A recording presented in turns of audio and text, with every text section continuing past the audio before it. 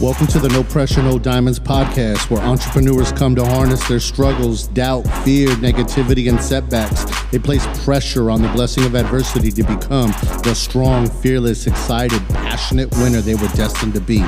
A diamond. But yo, man, we're back, man. We're back. Bro, I missed you. Oh, man, I missed us. It's been great, man, and I'm super excited about what's to come. I'm excited about us being back in the fray once again, and we have a great episode for you guys today. So this is No Pressure, No Diamonds podcast. My name is Alex, and I got my boy Tommy Solano, and I have a great guest with us today.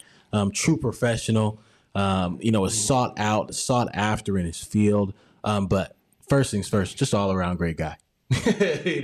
And knowing that, just by knowing how people talk about you when you're not in the room, that says it all. Yeah, that reputation is everything. Right? Absolutely, man. So without any further ado, we have mortgage lender, mortgage broker extraordinaire, Mr. Scott Hoolahan. How's it going, sir? Going good. Thanks again, guys. I really appreciate the opportunity to hang out with you too. Hey. Absolutely. I think the pleasure is ours, honestly. This is therapy for us, for Alex and I, but also, selfishly, we gain a lot from hearing from people like yourself and stuff. So I'm excited about it. Well, let's get into it, man. So we're just kind of gonna dive right into it. So tell the people just a little bit about, maybe a little bit about your background. We're in the beautiful well, it ain't beautiful today, but it's nice, dude. I don't know what you're talking about. We needed this. I love this weather. It's crazy outside. It's cats and dogs hitting the windshield outside, by the way. Yep. But tell people just a little bit about your background, where you're from, and we'll dive into it. All right. Well, you know what? I'm a Southern California born and raised, and I spent a lot of my youth in the San Fernando Valley and then Santa Clarita. Went to high school in the Valley and really kind of started my professional career here in the Los Angeles market.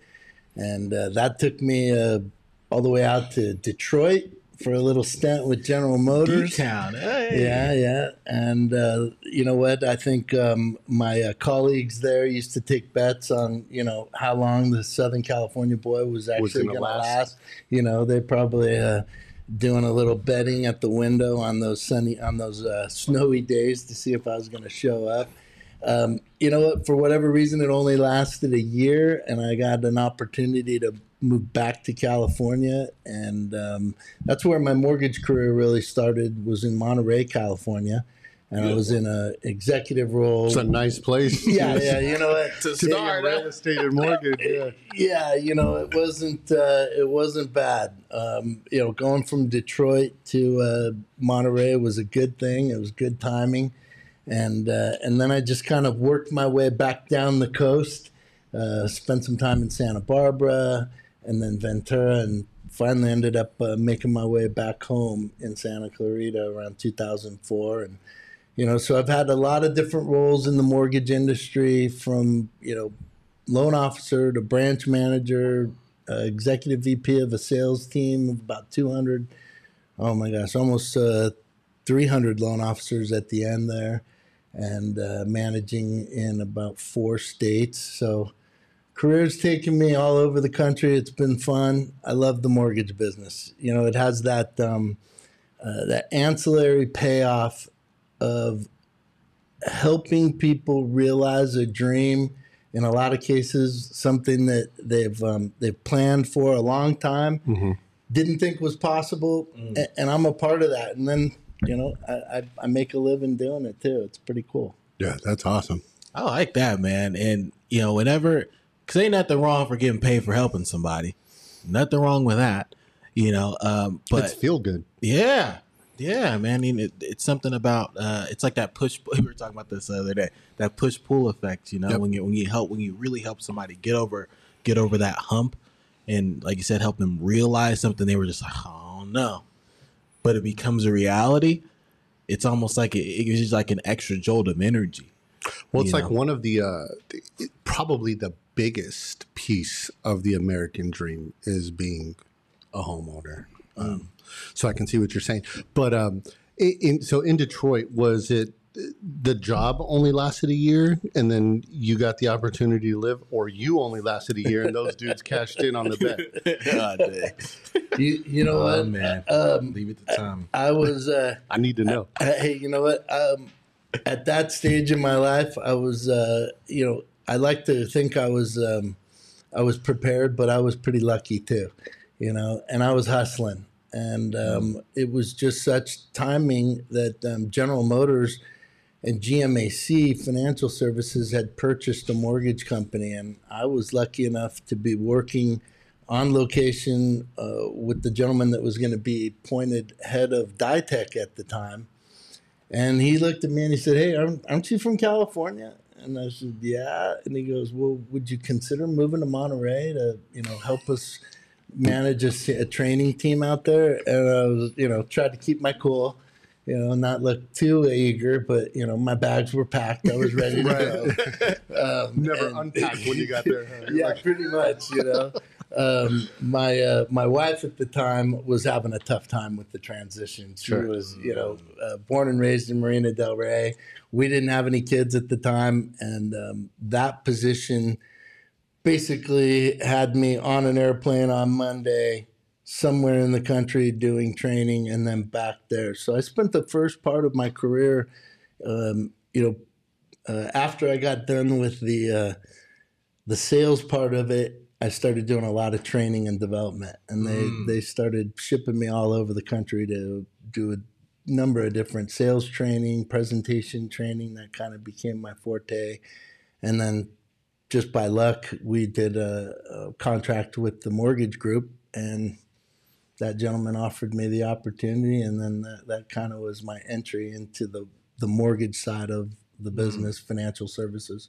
I want to talk about just the training and teaching other people. So what would you say was one of your biggest takeaways from teach? So was this teaching mortgage? Was this teaching? So what type of sales training was it? Was this like so what type of sales training was it? So I was originally moved to Detroit to be on a team called the General Motors University training team. And that was really teaching sales skills to any number of the entities that General Motors owned. So one week we might be training the Motors Insurance Company people who were going out to the dealerships to sell insurance services. We might be training GMAC Financial Services people who are going out to the dealerships to sell any number of financing tools. That the smart lease products were the big thing at that time. And then the mortgage group, and they were really investing in teaching their loan associates basic sales skills, because that was something that in our industry, the mortgage industry, that is, nobody really made that investment in teaching the associates real sales skills, right? So and then presentation skills became a big part of that. So I was teaching everything from the real true skill set of selling and presenting. That's fire. So first of all, I didn't realize General Motors had their hands in so many different cookie jars, so to speak, right? But they're like, hey, you want a loan, you're coming through us. You want insurance, you're coming through us. You buying that car, it's coming through us, which is awesome. But so you didn't need to specialize. Is this fair to say, Scott, that you didn't need to specialize in the insurance, so to speak, or whatever was being offered by that sales team, because the skills are universal? Is that fair to say? Yeah, spot on. We had actually, General Motors, GMAC Financial Services had made a big investment in a group called the International Professional Selling Skills. And that was a company that was an offshoot from Xerox. Xerox was really the very first ones to really come up with a full skill set sales training, module by module, right? Opening of a sales call, the the questions that you ask in a sales call, right? The closing of the sales call. And they put that all together, and then that became International Selling Skills, a whole different company. General Motors invested in that, and then when they created the GM University team that I was on, we started to then take that out. So to your point, it really didn't matter what you were selling. The setup of a sales call, the dynamics of a sales call, the different parts of a sales call, overcoming objections, it applied to whatever you were selling. Following a system. Mm-hmm. You got it. Xerox needed one, dude, because like they used to go like door to door, right, or business to business, essentially, to sell this big old freaking machine, and you're trying to convince somebody on why they need it. Like, you better take this computer to a room. You better know how long those ink cartridges last, or whatever the case may be. That's awesome. Wow. Yeah, and the whole process of, not just selling the features of anything that it might be it a car, be it an insurance product, be it a copier, right? Mm-hmm. But what's the benefit? What's the benefit to the user, right? And identifying that. And, if you walk in asking a bunch of closed-end questions, that'll be a short sales call, right? So, teaching people to ask the open-end questions, identify the language of need, and then to come back and show benefits that satisfy the need. Mm-hmm. And then summary and close. It applies to everything from SUVs to sweaters, huh? Really does. Yeah, man. Well, yeah, man, because you want to know what their need is, where the pain point, right? And then you figure out how you have something that can solve that. Well, you see a thread, pull on it, but recognizing the thread, because some folks are, it's, so having a system too, but also having those open-ended questions, man. I think open-ended questions, that's the name of the game when it comes to being able to finding those pain points and figuring out what somebody really needs. Because so just an example of an open-ended question, to somebody, and could be, I'll just give like an example. Like, what would somebody say if they needed like toothpaste or a dentist, right? say a dentist is sitting down with somebody. One of my favorites was, tell me more about that. Mm-hmm. Right? Tell me more. Yeah, and just shut up. Right? Let the customer. We used to train them to identify the language of needs. Right. So if you can get somebody talking about what's important to them, what do they need? What are they looking for? Then you can then identify out of the long list of features of your product, what one of those benefits or fills that need that they're looking for. Right. Mm-hmm. Because if I just sit down and we used to call it benefit dumping, right? If I just start dumping all these benefits and they don't mean anything to you, they don't. The connection hasn't been made. Yeah. Then that sales call is going to be really short. Sure. Right. Because most people don't like to be sold. Right. Well, let me flip that around. People don't like to be told. They like to be sold. Right. So if you can get them to talk about what's important to them, what are they looking for, what do they need, and then you can actually identify features of your product that satisfy that. Now you've got some value for taking up their time and being in front of them. Yeah. You say it, they defend it, they say it, they own it. Yeah. Right. And we used to talk a lot about, identifying those I'm at a loss for words, but when they overcoming objections, right? Because a lot of people some people won't even know they need your product, right? And so they'll be quick to say, that doesn't interest me, I don't need that, or I already have that. Right. And identifying what type of objection they're presenting to you, then you can, and the only way to get that to, peel back that onion is with an open-end question. Tell me more about that. Why is that? Why do you feel that way? What is it about what you're currently using, you're currently doing that works for you? Why is it a benefit to you? Shut up. Keyword, shut up. Yeah, they'll tell you how to close them, huh? They'll tell you how to sell them. Yo, that's interesting. Yeah, people tell you how to close them all the time. You know, it's... I used to do this all the time. Try to think about the next thing I'm trying to think about saying. Like, not really listening. Right. Yeah, I'm trying to think about, all right, what's the next thing I'm going to say? And then I wasn't listening to what was going on. I mean, I'm just being open and honest, but I mean, especially brand spanking new, and, in really any field. I mean, I think all fields need sales, but, all fields are sales, dude. Like, you walk into a bar, a retail store, they're trying to sell you something, right? Is there anything I can help you find? You go to the doctor, they're trying to sell you on treatments or whatever the case. I mean, it doesn't matter where you go, you're being sold. Doctor sold me on this cleaning of the teeth. Ouch, dude. Yeah, you can't even go to the dentist anymore. They're like, hey, we have this protective layer that you should consider. I'm like, bro, pull the tooth. Drill in there, man. Yeah, just put me out, please, man. Go ahead. My thought was complete. Go ahead, brother. Yeah, man. So Scott, so now teaching those sales, because there's one thing of doing it and then teaching it, right? Mm-hmm. And so what was that transition, becoming more of a teacher, becoming how was that process for you, in becoming more of a coach, and coaching people on those things? Yeah, well, that was, I kind of went through, I feel like I went full circle, right? Because what got me the opportunity to move to Detroit, be on that team, become a certified sales trainer, become a certified presentation trainer was my performance in the field as a salesperson, right? So I got their attention because I was successful in doing it.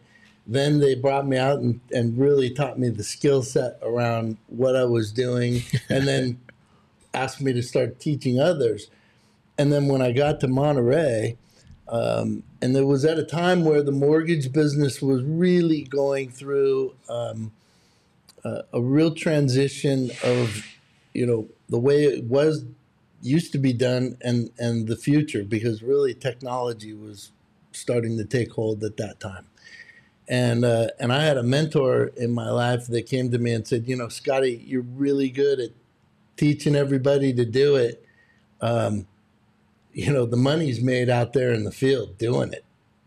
And so I had to then take another step back and, I said goodbye to the 6-figure, salary and went 100% commission and, took all those skills that I had been imparting on others to the field for, real live demonstration, right? And was what I was teaching people and what I was mentoring people to do.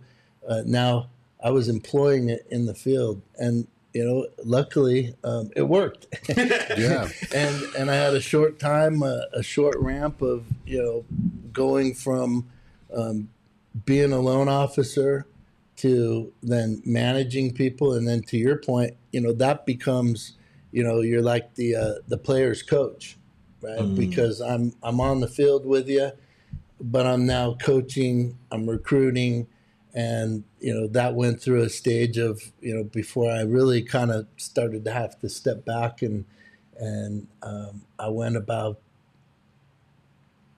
almost 15 years not originating loans, but just managing different facets of the business, from a middle management to a upper management level.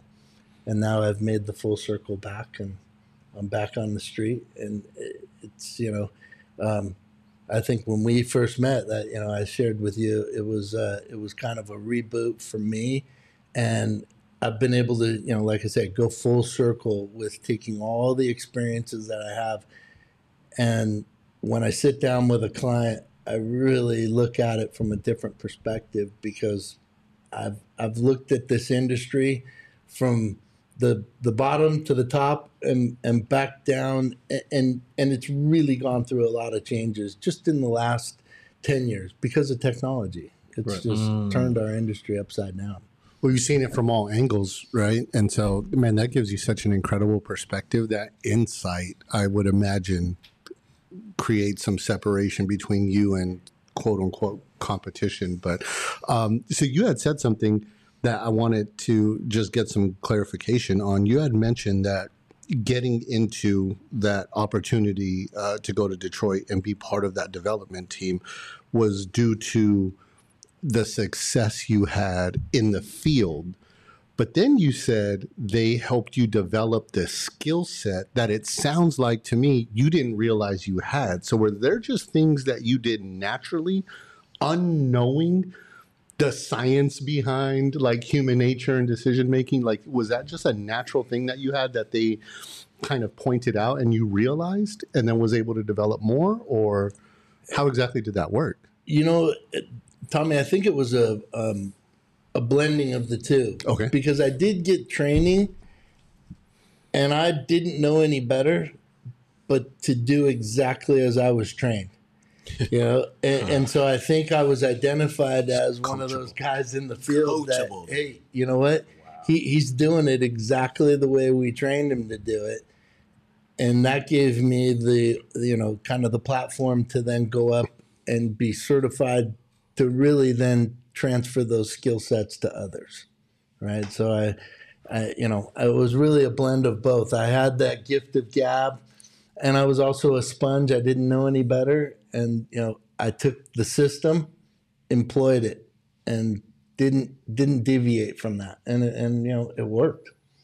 That's interesting. Nuggets. I hope you guys caught it. That's big, man. Having a trust the system, be coachable.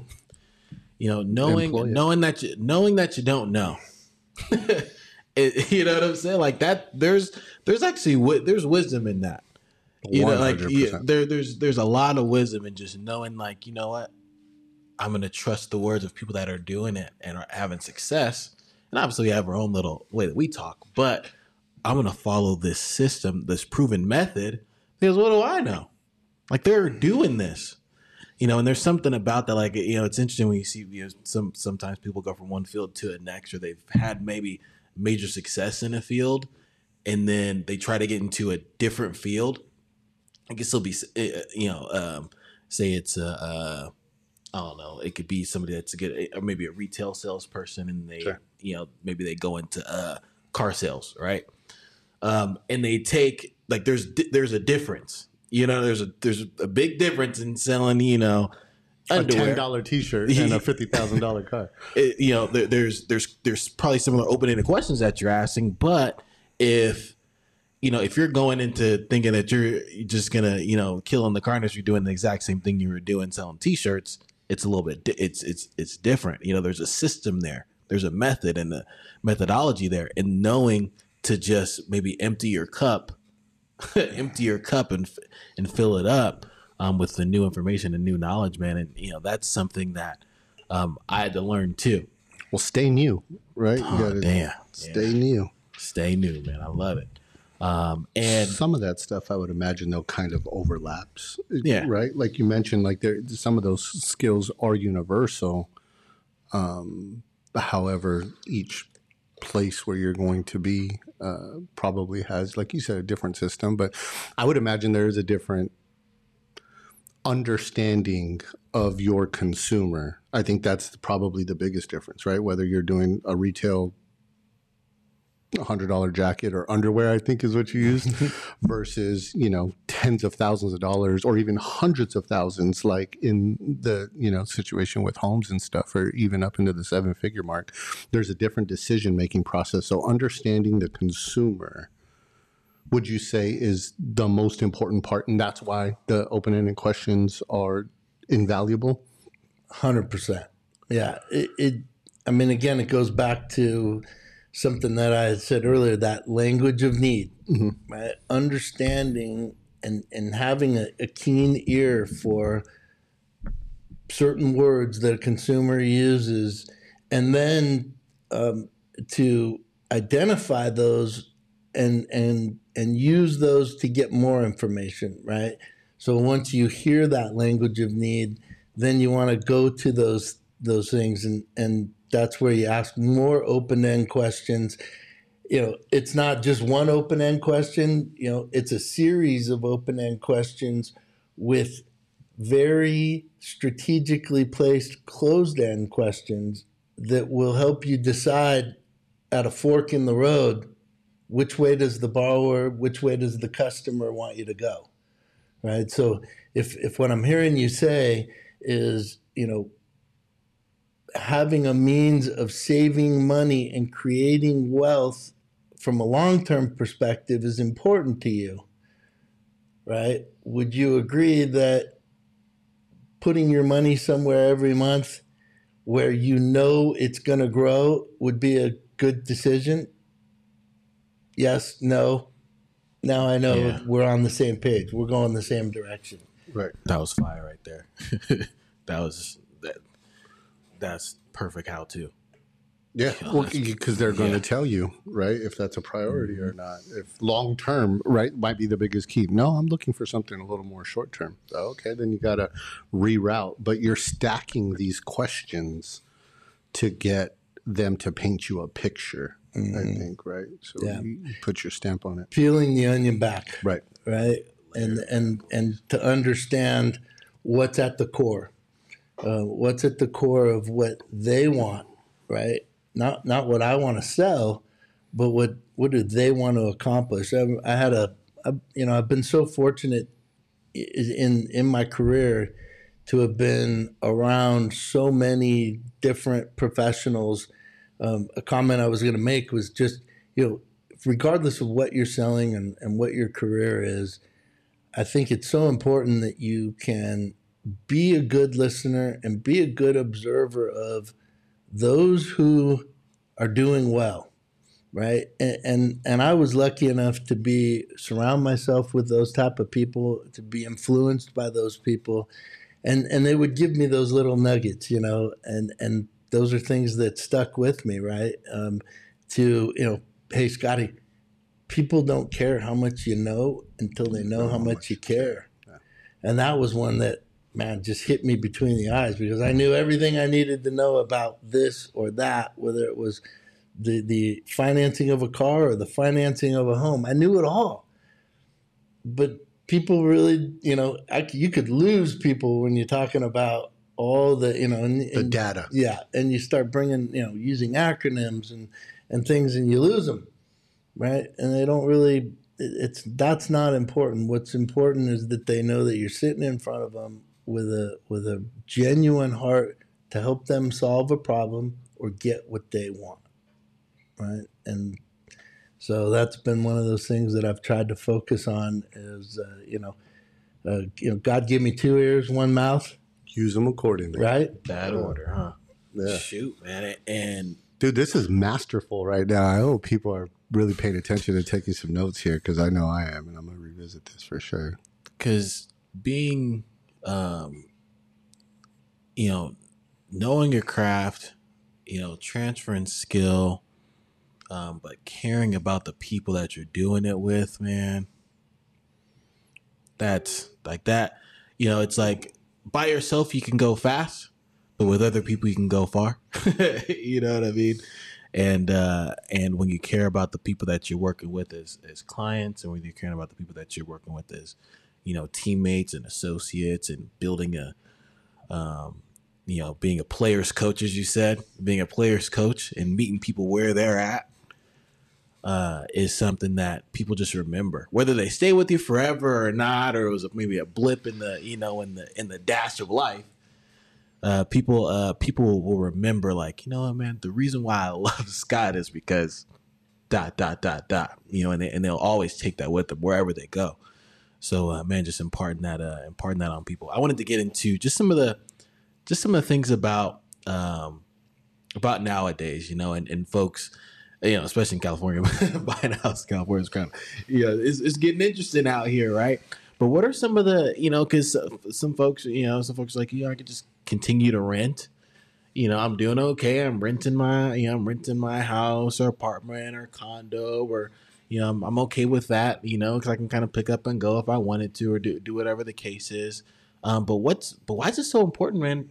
Or what are some of the reasons why it's important to be a homeowner?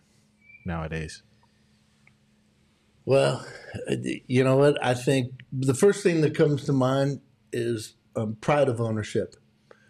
I think that, we were talking about the American dream, and when people say American dream, I think most people, like you were alluding to, Tommy, is immediately you think owning a home, right? Because in so many countries around the world, that's not even an option.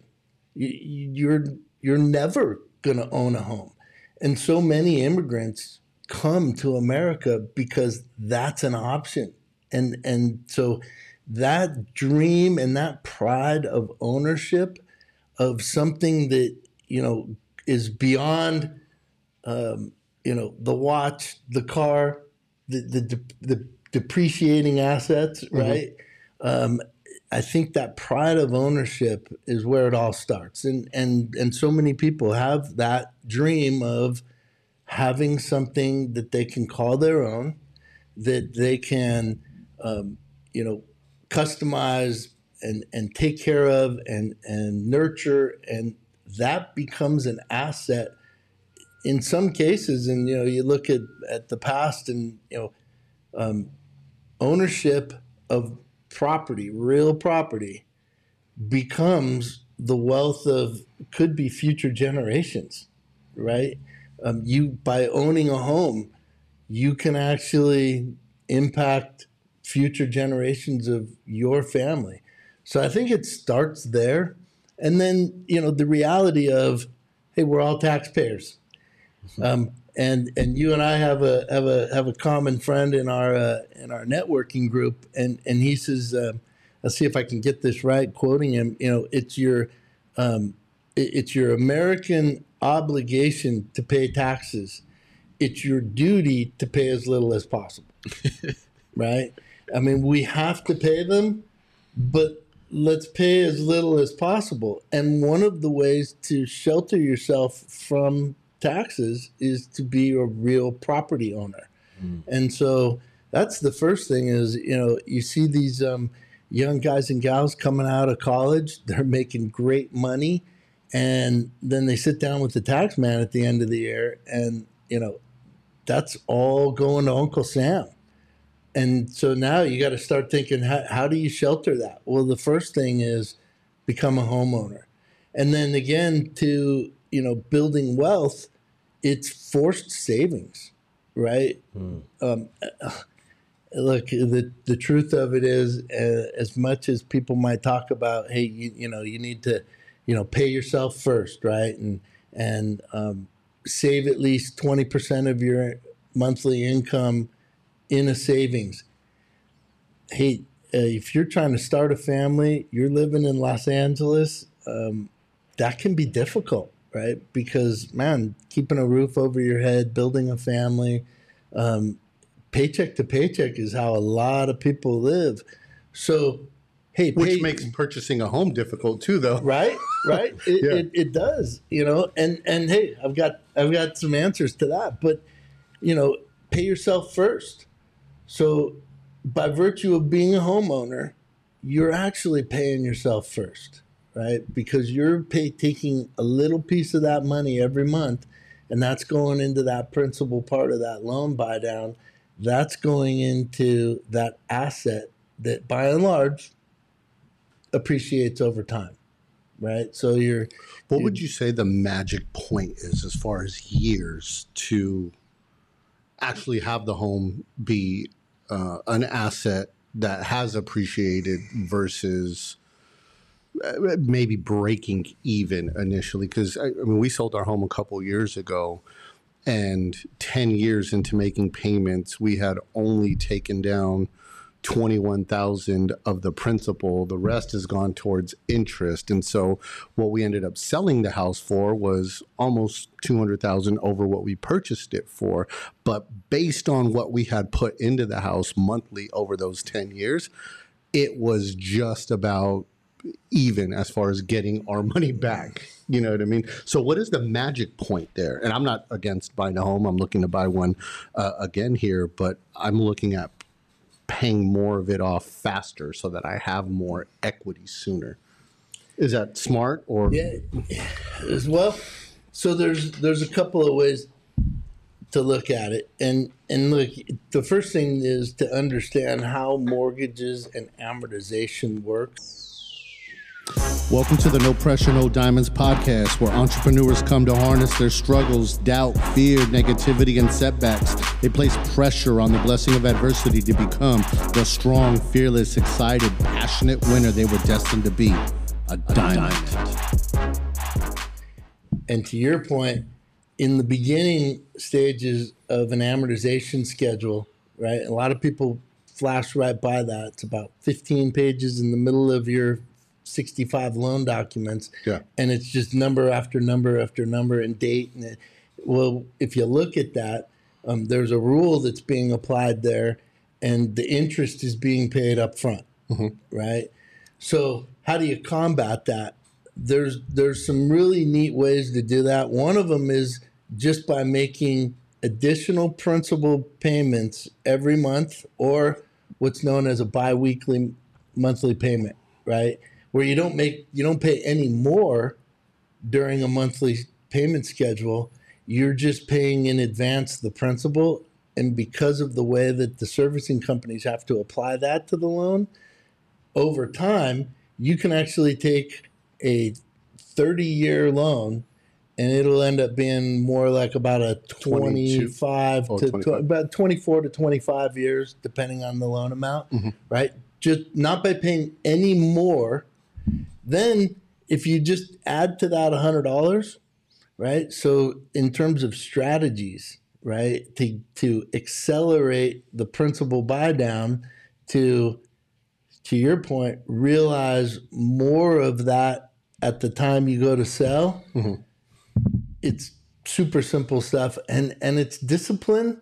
When I first started in the mortgage industry, there were entire companies built around this biweekly payment, right? And they'd take $4, $5, $6 a month from each of your payments, so $12 maybe, to make those payments for you.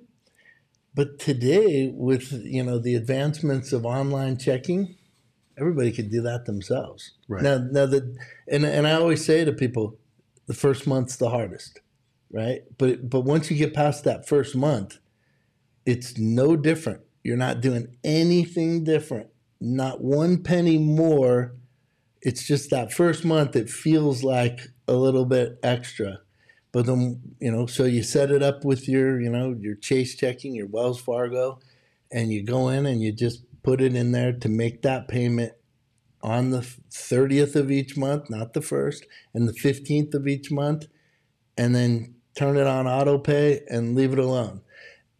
And then, like I say, if you really want to have impact there, add $50 to each one of those.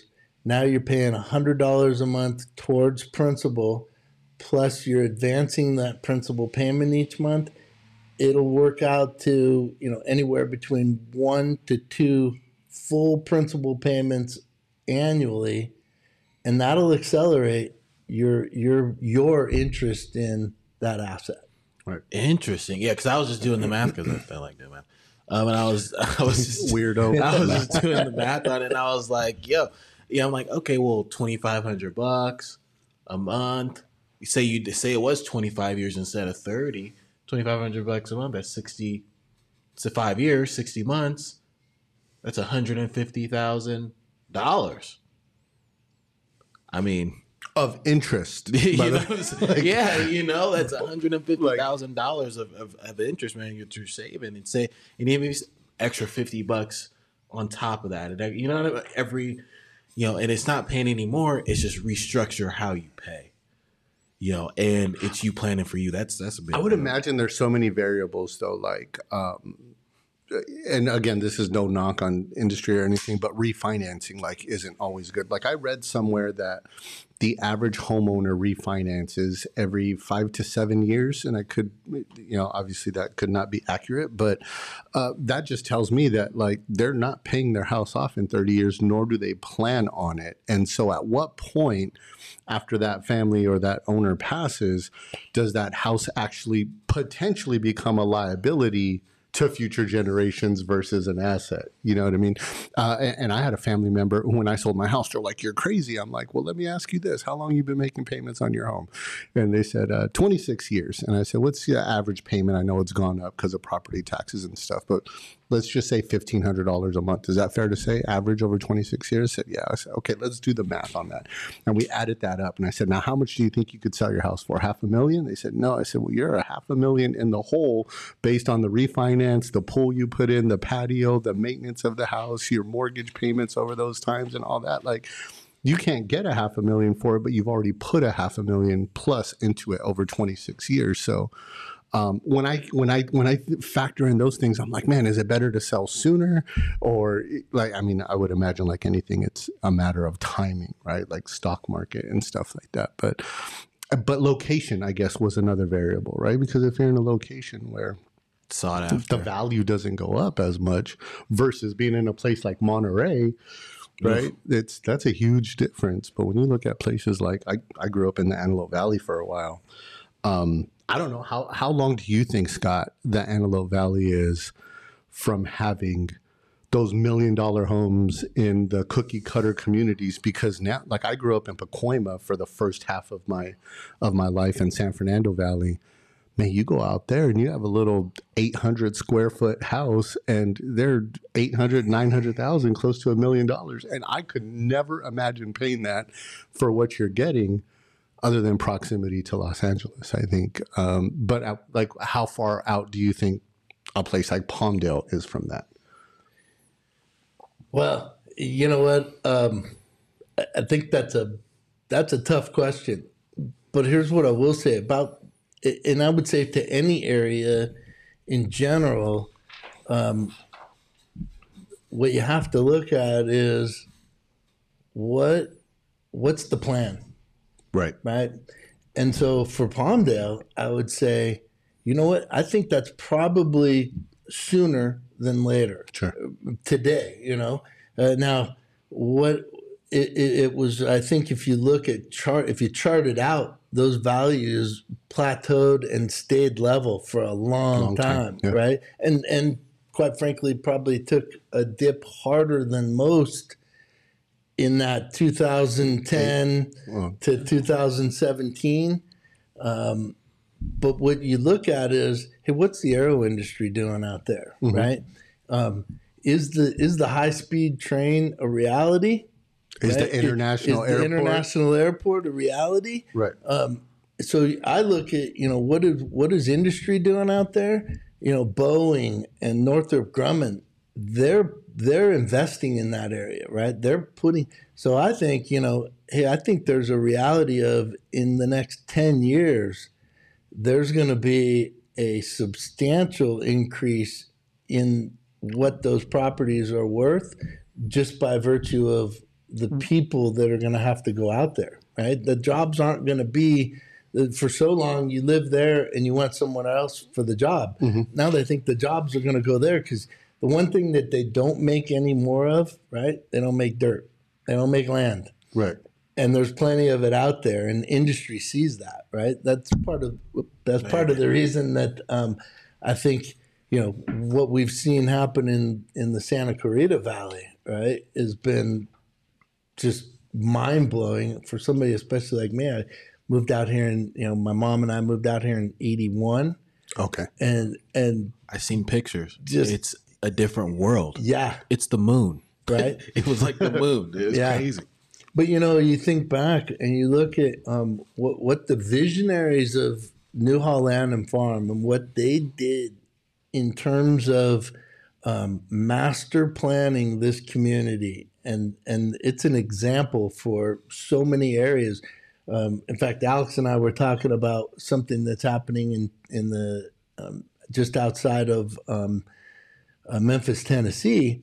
And, you know, they have learned from communities like Santa Clarita and Valencia, and they're pre-planning and master planning what's just today open fields and wide open area, because industry is making an investment there, right?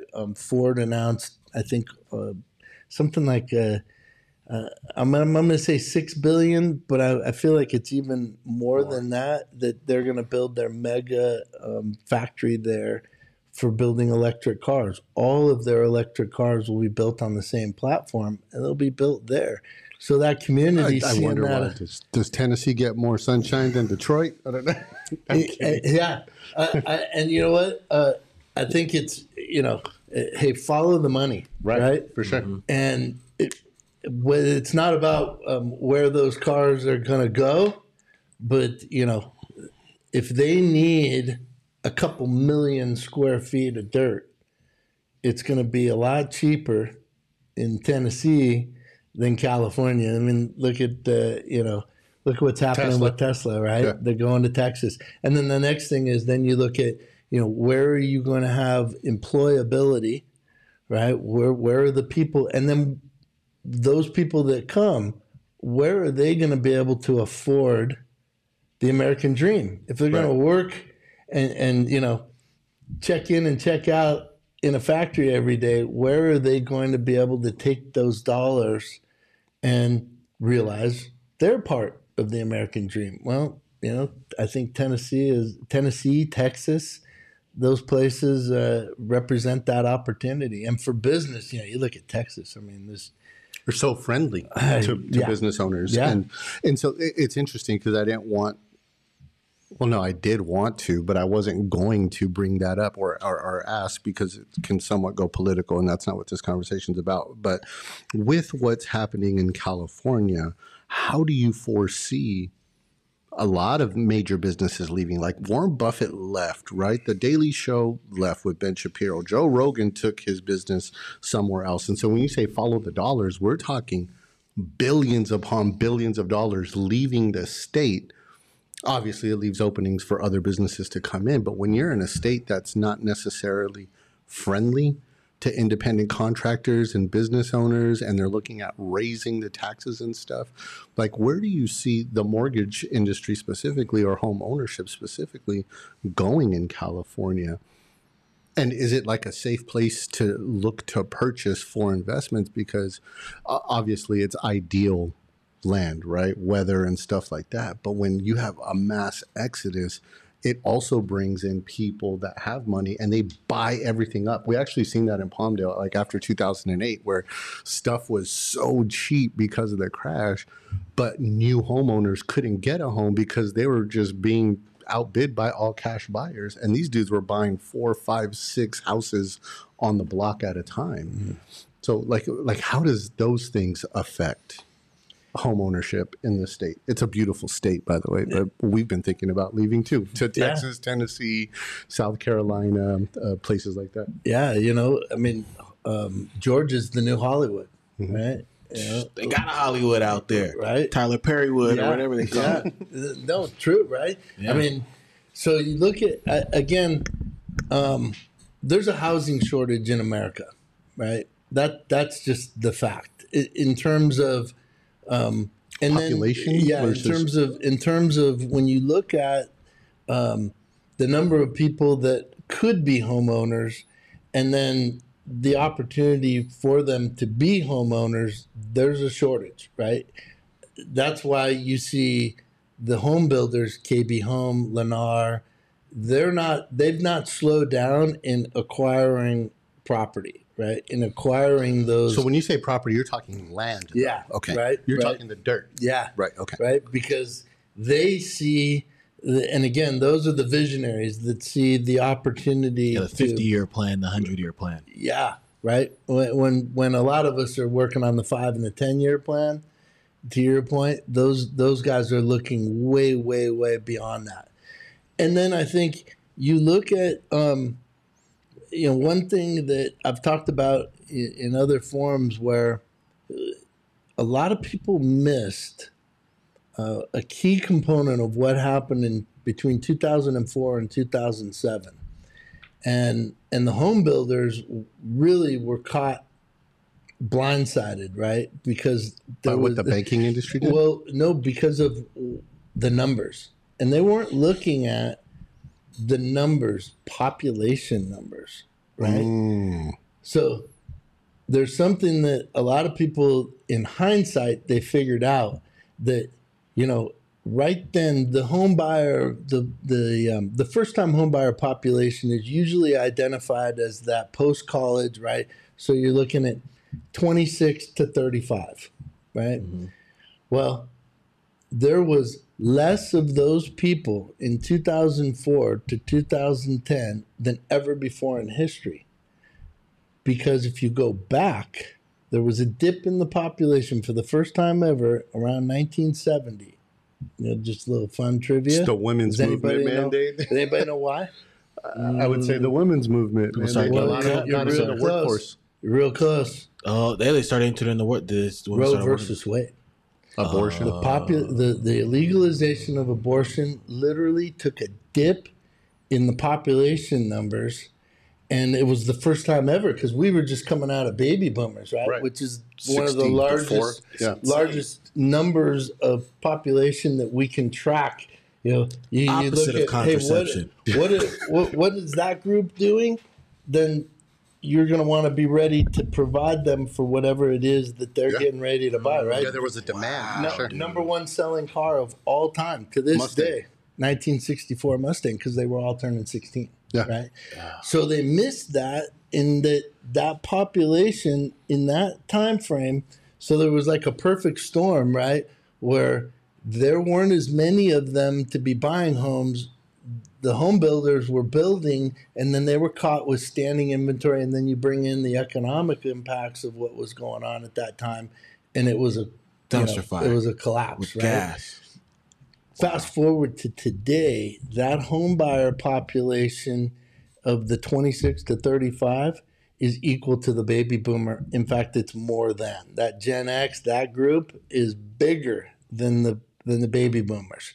So, and not to mention that they don't have those the baby boomer jobs. These kids have they're bouncing from job to job, and they're moving. They're not afraid to move. Right. The pandemic has even magnified that, right? Where they can make that income anywhere. Mm-hmm. They can be in Georgia, they can be in Texas, they can be in Tennessee, and make California money. Well, that's kind of like our situation. How many times have you heard me say that? I'm like, bro, I could go anywhere, save a ton of money, but still be making California money because remotely.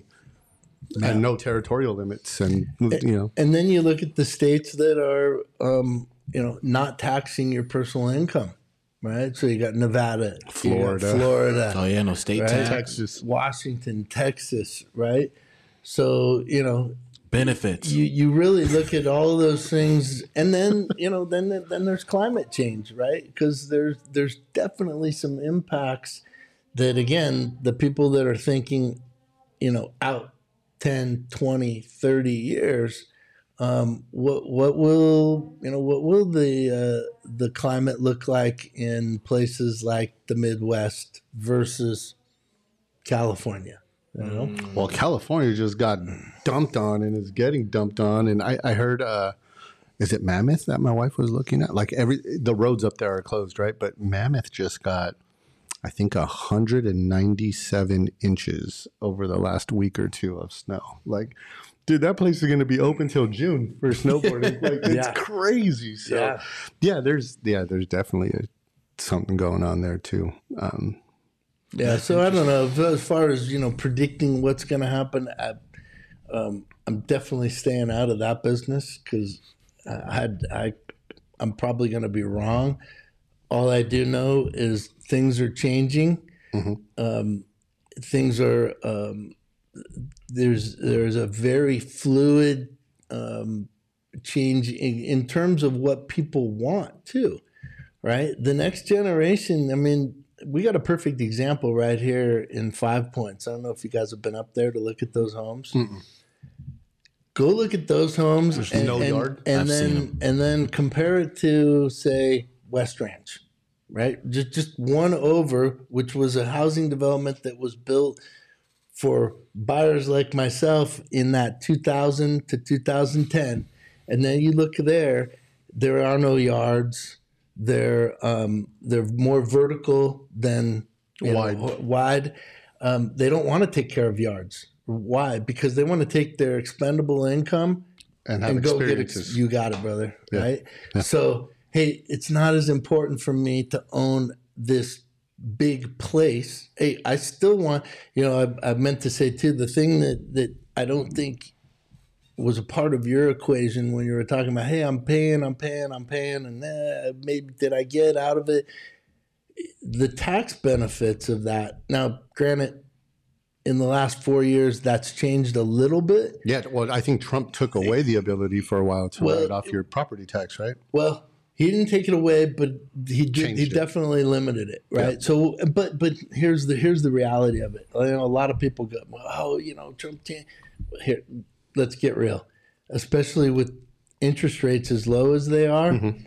For a married couple, that's $24,000 a year as a tax credit. That's a good chunk of change, right? Sure. And most of us are not going to have mortgages that are going to be above that. Now, if you're above that, that probably means that, you have a $7-8 million mortgage. So you're in a different category altogether. But for the first-time home buyers, for most of the population that are buying the $4 or ending up with a $400,000 to $600,000 loan, as a married couple, $24,000 in interest credit is still a lot. You got $12,000 as an individual, $24,000 as a married couple. So again, bring that back into the picture. If you're making $100,000 a year, $120,000 a year, $150,000 a year, and you can get $12,000 of that sheltered, from the taxes, that's a big deal, mm-hmm. right? So, build that into a 5-year plan, and you got to say, okay, yeah, I paid that money in, but then I also, was able to do some things. $64,000 in tax that I didn't pay. Tax benefit, okay. Right? Because if you're not a homeowner, then you probably, unless you're a business owner, you're not going to have any write-offs. Right. Right. Yeah, and the more and then again, you go back to these, young guys and gals coming out of college, they're making $150K. They're paying, right? That reality of go have some kids, man. you gotta start looking for the marriage tax benefit, the kids benefit. Hey, but now we need to worry about you don't get them as a tax write off till they're 18 anymore, right? So that got taken away. We definitely, as Americans, we took a little haircut under that regime, and there's give and takes, right? I don't want to get political either, but hey, let's get real about the numbers. Sure. And hey, I didn't get to write off my youngest, right? When he turned 17, the year he turned 17, he was no longer a tax benefit to me. Right, so I told him pack bags. But there's some loopholes there too, right? Unless they're like a full-time student or something. No, really? No, I didn't realize that. Mine are still young. The year they turned 17, you no longer get that tax benefit. Get out, dude. So I said, "What's the plan, man?" Yeah, that's interesting. Bags are packed. Just to be fair and go back, I didn't factor in the taxes, and so I appreciate you bringing that up because we did save for 10 years. We had 10 years of write-offs on that. So that was something I didn't factor in. And prior to 2016, there wasn't a cap on that. I don't know that mattered in your situation, but certainly I was in a position in the past where, especially with, those interest-only mortgages that, were so popular in 2004, it was easy to exceed that $24,000 a year in tax credit, mm-hmm. and people were getting that. That went away. And now let's be real too. In 2004, when people were buying homes in Tesoro and West Ranch, right? If I could get you 5.9% interest on a house that was real close to the same prices of today, you were good with that, right? Yeah. Today, nobody's happy with that. Nobody, 3%, like, wait a minute, can't you give me 2.75, right? So, again, being relative to, man, the buying power that people have today with the interest rates that we're dealing with is crazy. How long do you feel like that's gonna last? Because it's a, is that something where, like you said, we're not getting into the crystal ball business, right? But situations like this aren't gonna last forever, man. Because that's doing pretty good. 2.5%, 3%. That's not going to last forever. I think there's a return to normal, right? And I don't know what normal is, right? But it's not 2.5, maybe not even 3.5, right? It's something north of that. But in the same breath, what makes the American economy different from the rest of the world? It's what we're talking about. It's home ownership. And every time a home is sold, there's durable goods that are sold. There's services that are provided. The appraiser goes to work. The realtor goes to work. The gardeners go to work. The plumber goes to work. There are so many ancillary services. I don't recollect but there's something like 30 local businesses are impacted positively by the sale of each home everywhere in America. I believe it. Yeah, and it's what makes us different. Again, you just go to Greece, right? And you see stairways going to heaven because that house will never be financed. It'll never get done until the family that owns that land has enough money to put the second floor up and pay for it. It's wild. If you ever get a chance to drive around some of the suburbs of Greece, is a perfect example where the infrastructure for home ownership and mortgages, it's not like it is in America. And where it exists, the same impacts and the same benefits exist too, right? Because every time a property is sold, there's going to be 30 other tradesmen that are going to benefit, right? Because somebody's going to want to put in furniture. Well, you have glazers, like the glass workers, electricians, plumbers, like you said, landscapers, the roofers, freaking drywall installers. I could imagine. New refrigerators, appliances. And there was also a General Motors. My experience there also showed that within 6 months of buying a home, almost everybody buys a new car, right? So, you gotta have something nice in the driveway, right? Keep up with the Joneses and all that. But so there is that. Hey, now we're getting that tax benefit. I mean, there's all these things that come from the sale of real property and the benefits that brings to a community. And then, it's all relative to the sale prices, the value of those homes. But man, you're looking at my partner is we're partnered with the number one home builder in the state of Texas, number one independent home builder in the state of Texas. And they've got 40 communities in Texas right now, and they're trying to slow the sales, right? So, because they got all these California people trying to get out of California.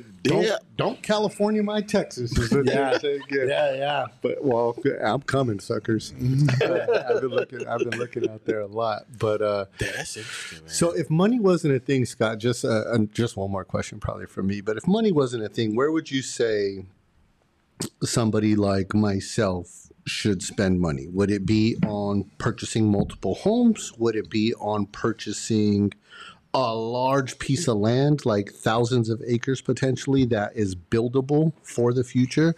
Would you say it's in multi-units? And I think the obvious answer is all of the above if money wasn't a thing. But if I could do one, or you could do one, let me ask you that. It's more of an opinion. If you could do one, what would you do? I think that's pretty easy for me to say. The answer is income producing property, right? at whatever scale that is for you, based on your abilities and your capital, income producing properties, right? So you're talking about like monthly rent, or are you talking about like Airbnb? I'm talking, well, again, what's your capital structure? But I think for the average American, right? Hey, be a homeowner first, and then what's next? And even if I've had a number of conversations with some of these Gen Xers that aren't sure, is California going to be home? Not sure. They're making good money. Buy an investment property in Tennessee, in Georgia, in North Carolina, state where it's a little more friendly. So they can buy those homes now. You can, with all the right intentions, not to steer anybody in the direction of mortgage fraud, but if you can buy a second home somewhere, right, and for the time period that's not your residence, then you can Airbnb it, right? That's a beautiful thing. Or if you can identify areas, we were talking about this happened in San Antonio back in 2004. I did a lot of loans for Californians that purchased homes in and around the San Antonio area because the Toyota had announced they were going to start building Tundras there. So there's that phase of, build the factory, then start to, create the factory, then run the factory. Well, there was a need for rental homes for a decade there. Right. Right. Mm-hmm. So, and whether it's multi-unit properties, whether it's commercial property, whatever you have an appetite for the loss, right? Or you have the capital ability, buying real property that becomes income property, right? So if somebody else is paying the mortgage, even if it's a break even, your instance of, hey, if somebody else had been paying that mortgage for 10 years, right? Yeah. They're bringing the equity to you every month. Ugh. And then, if you look back over time, I was just telling a story of an uncle in Ohio that, guy barely got out of the 8th grade. But what did he do with his money over the years? When a neighbor sold the house in their neighborhood, he bought that house and he turned it into a rental. Today, at 80 years old, he owns Ohio. 3 properties on that street. That's crazy. That have been paid for by other people, and they're owned free and clear. So when they pay $1,000 and they pay $1,000 and they pay $1,000, it's $3,000 in his pocket, right? And again, in an area where gas is $2.19, $2.70 a gallon or what have you. They're paying you to fill up the tank. Yeah. So that's my answer is, if you can invest in income producing property where somebody else is paying the mortgage, even if it's a break even, because then, now again, go back to the taxes, right? Everything you do relative to maintaining that is a tax write-off, right? Because, your maintenance, and even if that becomes a little bit of a loss, that's okay too. That's a write-off for you. Yeah. And somebody else is. Well, the income is also income though too. So that. Yeah. That's it. But you can literally, there's some, very savvy tax, our friend, Matt Denny, would say, hey, there's ways to write off the depreciation. Hey, I know, Matt. I like that guy. There's ways to write social media friends. Depreciation and maintenance to, offset that income. Yeah, interesting. There's ways to do it, man. And like you said, forced savings, but it's somebody else paying your savings for you, basically, right? When you say forced savings, and kind of last, I wanted to end off with this, or before we head out, was just some of the misnomers. Like, what are some of the, kind of the myths about, maybe being a homeowner? Like, what are some of those, myths that people just like, somebody's making, say $80,000 or, maybe a little bit under $100,000. And they're like, okay, I'm paying this rent. I'm okay doing it. I don't know if I can really afford a house. Like, I don't know, I right? Like I know in the rent, I kind of understand like how everything's gonna break down, but I don't know how these lights is gonna. I don't know how much his lights are, how much all the expenses are gonna come into it. But in the long run, what are some of those benefits, and or really what are just some of the we talked about the benefits, but what are some of those misnomers that people have when it comes to home buying? First one that comes to mind is you need 20% down, right? If you've been around those baby boomers, right? My folks and their folks, 20% down. And I think that's the first thing that if people put that in their head, then, especially let's go back to this area, that seems absolutely impossible, right? Look at $500,000 house, 20% down. I don't have it. There's no, and with kids there's no way I'll get there, right? So that's the first myth is you don't need 20% down, right? There's programs you can put as little as 3% down. Everybody knows about FHA. That's for first-time buyers, right? Well, no. So FHA is built for, right? The Federal Housing Administration built that loan. It's government-backed for first-time home buyers. But that doesn't mean it was your first home. That just means you haven't owned a home or had interest in an FHA loan in the last 3 years. So interesting. So every 3 years you can use. Yeah. So you once you've not been a homeowner, but now here's the other thing is 3.5% down. That sounds great. Well, there's another loan that has nothing to do with being a first-time home buyer that you can put down 3%, right? So that's backed by Fannie and Freddie. So that's a conventional loan. So that just means you have maybe better credit than, or you're not getting a gift, right? So FHA allows for a lot of creativity and it opens the door for a lot of folks, right? The other myth is, well, I got to have perfect credit, right? Well, what's perfect credit? 850, right? Hey, anything. I get people. Nobody. It's one of those things where most people are more critical of themselves than even a lender will be, right?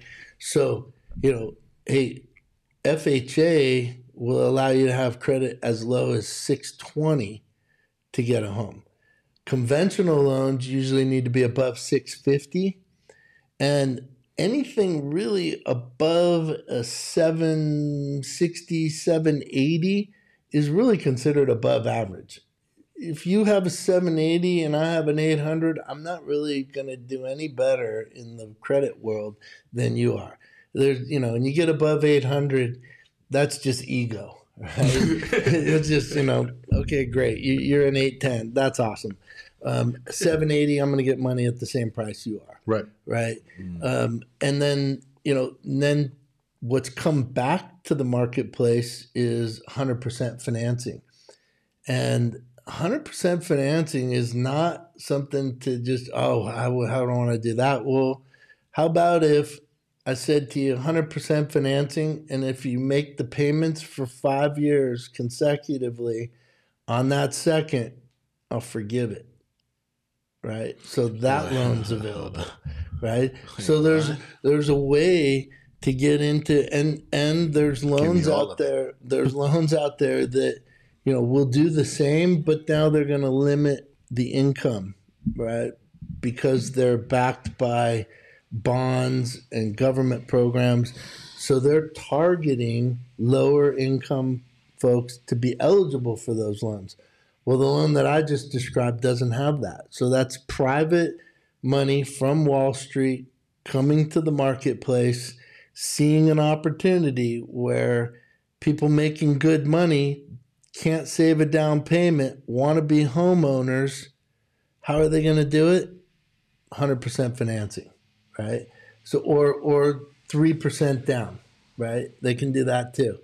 Put the 3% down, or you can get closing costs in that as well. So you could literally, you've got people where they got 2 incomes, no kids, making good money, don't have any savings. They can handle a mortgage Once you figure out what that mortgage payment is, they can get into a home with 0% down. And after 5 years of payment, that second that was created for them for the down payment and the closing costs is forgiven. Interesting. So I have one more question because you brought this, or this got brought up. How about for people that are on, let's say, a 1099, where there's not a consistent commission-based people specifically, right? Like on a 1099 commission-based, where there's not a lot of consistency. How hard or how easy, potentially either way, is it to qualify for a home? Double-edged sword, right? And it goes back to how are you managing your taxes, right? Because a lot of people that are 1099, right, they're maxing out write-offs. And so that becomes a double-edged sword because you're going to pay less in taxes, but then when you come to someone like myself and you put all that paperwork in front of me and it looks like you don't make any money, and I'm trying to qualify you for, a mortgage, it's a problem. Now, back to Wall Street, what we've seen is since 2010 to about 2017, the secondary market, as we refer to it in the lending business, was all but absent, right? Those guys had taken it so hard in the meltdown of what the kind of loans that those guys were doing. They took it so hard that they weren't coming back to play. We saw between Lehman Brothers. We saw between 2016 to 2020, those guys started to come back to the market, right? So not in exactly the same aggressive mode, but they saw an opportunity for the self-employed borrower who couldn't get a conventional loan, but they have money, right?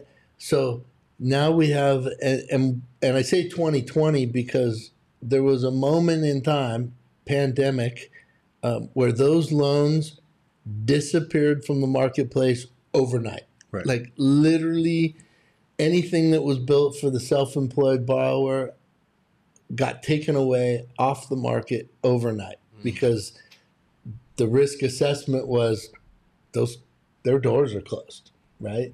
Their restaurants are closed, their businesses are closed, nobody's lending to them.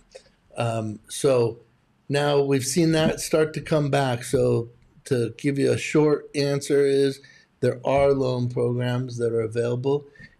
If the conventional world is going to give you 3%, they're going to give it to you at 5 or 6%, right? But those loans are back. Wall Street looks for opportunities. They can see the money on the street. They can see that, look, if a self-employed guy shows nothing on his taxes, but he's got a 700 credit score and you can see that debts are being paid every month, there's money being made, there's money to pay those debts. So they look for alternative ways to prove that, usually through bank statements or your P&L. And so, it comes down to you're going to be able to save a bunch of money over here on your taxes. You're going to pay a little bit more in the interest rate when you go to get loans. Interesting. Okay. All right. So it's not impossible, guys. Yeah. It's just like you said. It's it's a business owner. You get so many write-off. You get so many. you get all these benefits, but on one end, you just got to pay a little more to play on that end. I'd say there's two things, right? Where there's a will, there's a way, and then all that takes is getting together with somebody like myself that will help you plan for that. Because if you don't have a plan to fail, right? And that failure will cost you money because maybe you don't become a homeowner. You can't pick up that income property. You can't realize the American dream. Right. So based on somebody's income, so how does somebody know, like, I can actually afford a house? Like, say, I know they were doing, was it like 40% of somebody's gross income or something around that? Was that around the number? Yeah, the magic number is really that 45%, right? I'll use that number because there's some play there. When we came out of that meltdown, right, there were some rules and regulations put in place to try to protect Wall Street and Fannie and Freddie from, catastrophic losses, or where people were buying homes they just couldn't afford, right? So what came of that was what's called a qualified mortgage, and that's at that 42% debt to income ratio. So that's kind of the magic number, is 42%. If you can just look at, hey, what's my gross income, divide all the housing expenses, not including utilities, back into that. So your housing expenses, which includes taxes and insurance, right? All your other debts that are going to show up on a credit report, right? Doesn't include utilities and those kinds of things. It will include HOA, right? And so you take that and you divide that by that gross income and keep it at 42%. Now, if it's FHA, I can take that number all the way up to 50%, 49, right?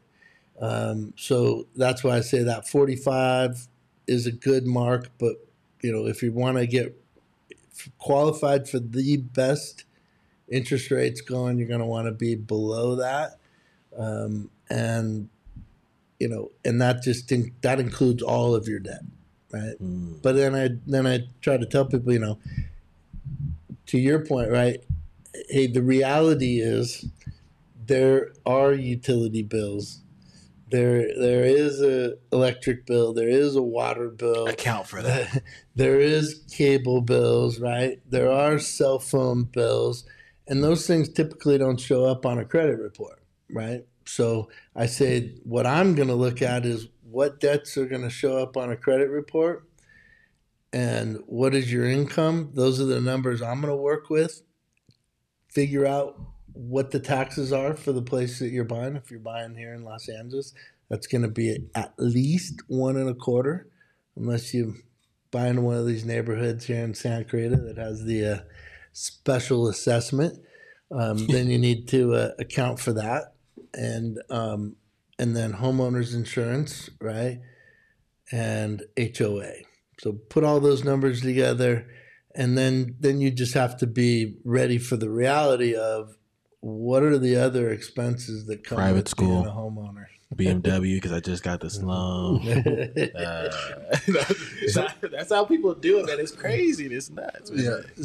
Scott, so again, I'm sorry, but one last question for me. If somebody had 20% to put down, would you recommend, and they qualify for one of those 3 or 3.5% loans, would you recommend they put down 20% or they put down 3% and then make those additional payments you were talking about with the difference?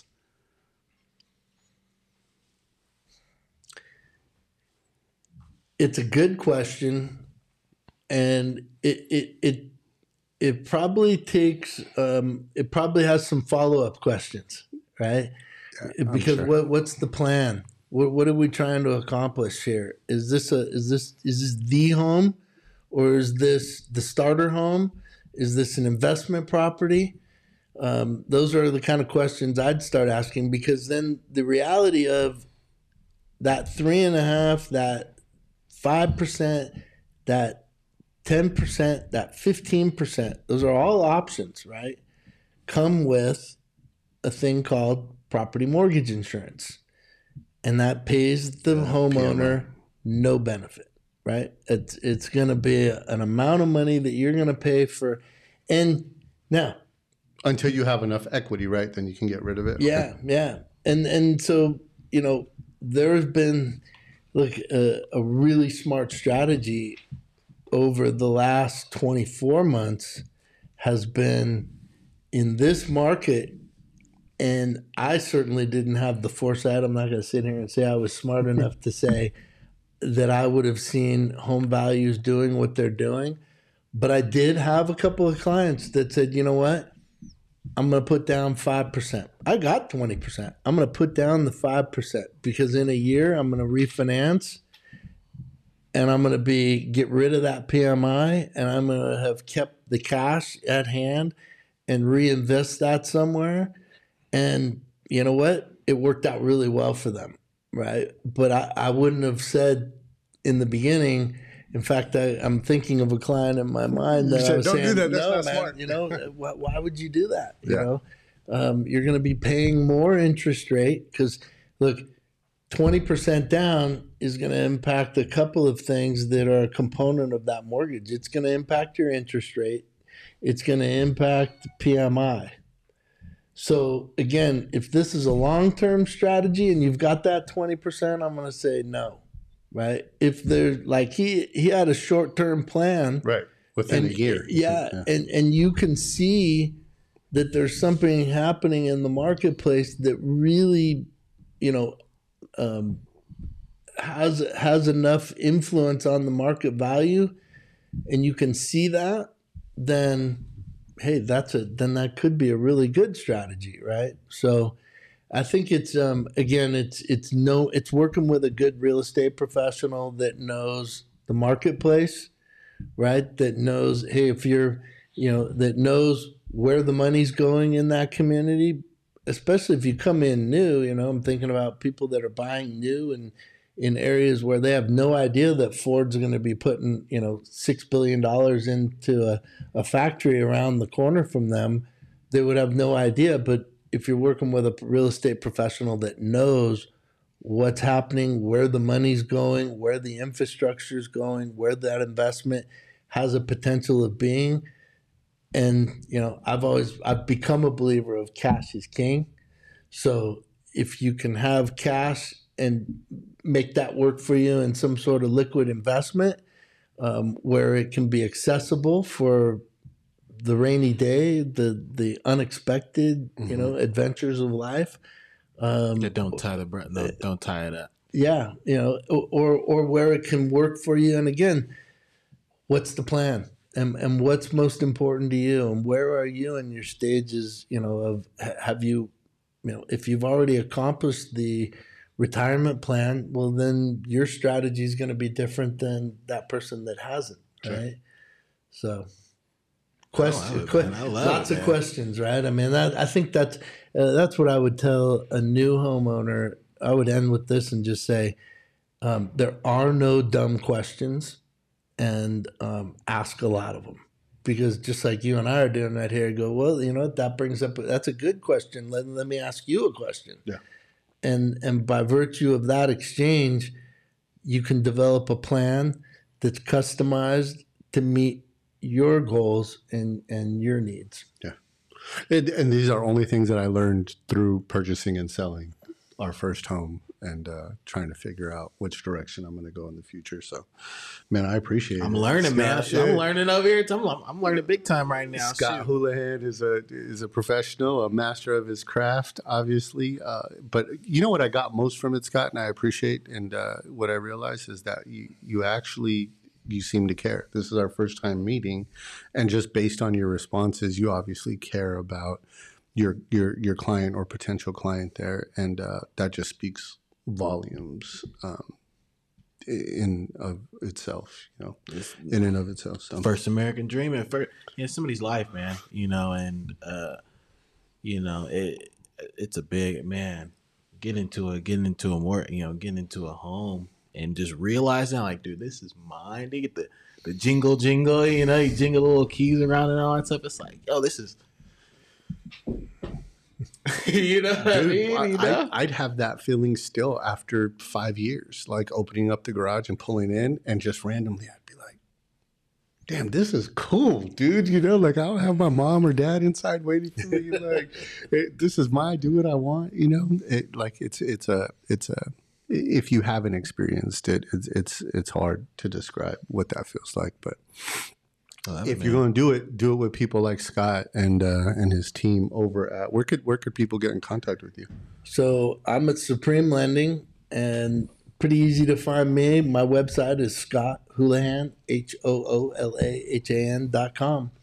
and I would And thanks for recognizing that, Tommy. I appreciate that, brother. Because you know what, I've always said that one of the things I like about being a loan officer in a community like Santa Clarita is I'm going to run into my clients, right? I mean, I'm going to see you at concert in the parks, and I'm going to see you at the schoolyard, and I'm going to see you in the mall, and nothing gives me more pleasure. And I got the benefit of this yesterday, where I had some clients refer me, and the fact that I don't have a billboard in town, I don't do any advertising, I get all my business by referral, and it really there's a sense of pride there when people say, "Hey, I trust that guy," and I take that seriously because greatest compliment.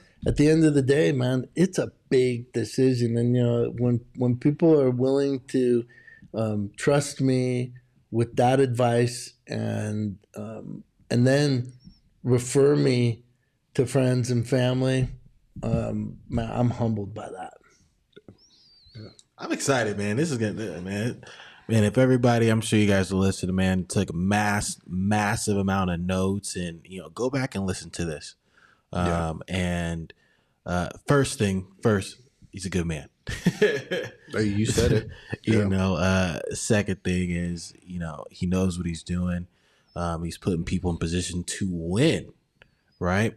And get to their goals and realize, and I'm glad that we took some time out today to, to talk about this. And I'm sure we'll be doing future conversations and stuff. We were talking about some stuff a little earlier, and I'm really excited for folks to get a chance to hear this, and look forward to speaking again. Getting you back on the show. Thanks for your time. My pleasure, man. Sure. Good to be with you guys. But same man, here. We back, man. This is I think this may be one or close to one of the final episodes of 2021. But man, we appreciate you guys for spending this year with us and sharing your ears or eyes and watching and listening, and sharing this with other folks. Just want to take some time to appreciate our listeners and our viewers. For getting this info. I don't know how much we can say, but stay tuned because we got some big stuff coming. It's wild. Some big stuff coming. It's wild. This coming year, 2022. There's some dreams coming true. So. Absolutely, man. But please do not forget, smash the like button, share, subscribe, become a member. We have some memberships coming up so we got that stuff going on as well. And also click on the link in the description in Scott's website. Please click on that if you're in the market for a home, especially out in this area. But guess what? He's out in also other states as well, too, right? Indeed. So licensed in Arizona, Texas, and I've got Colorado and Michigan pending for myself, and then my team is licensed in another 28 states. So between us, we can handle you. Got the West Coast covered for sure. Ooh, that's what I'm saying. He can get it done. Tennessee and South Carolina, rapidly growing, Scott. Yes, no doubt. Good to man. But guess what, man? Without no further ado, no pressure. No diamonds. Let's get it.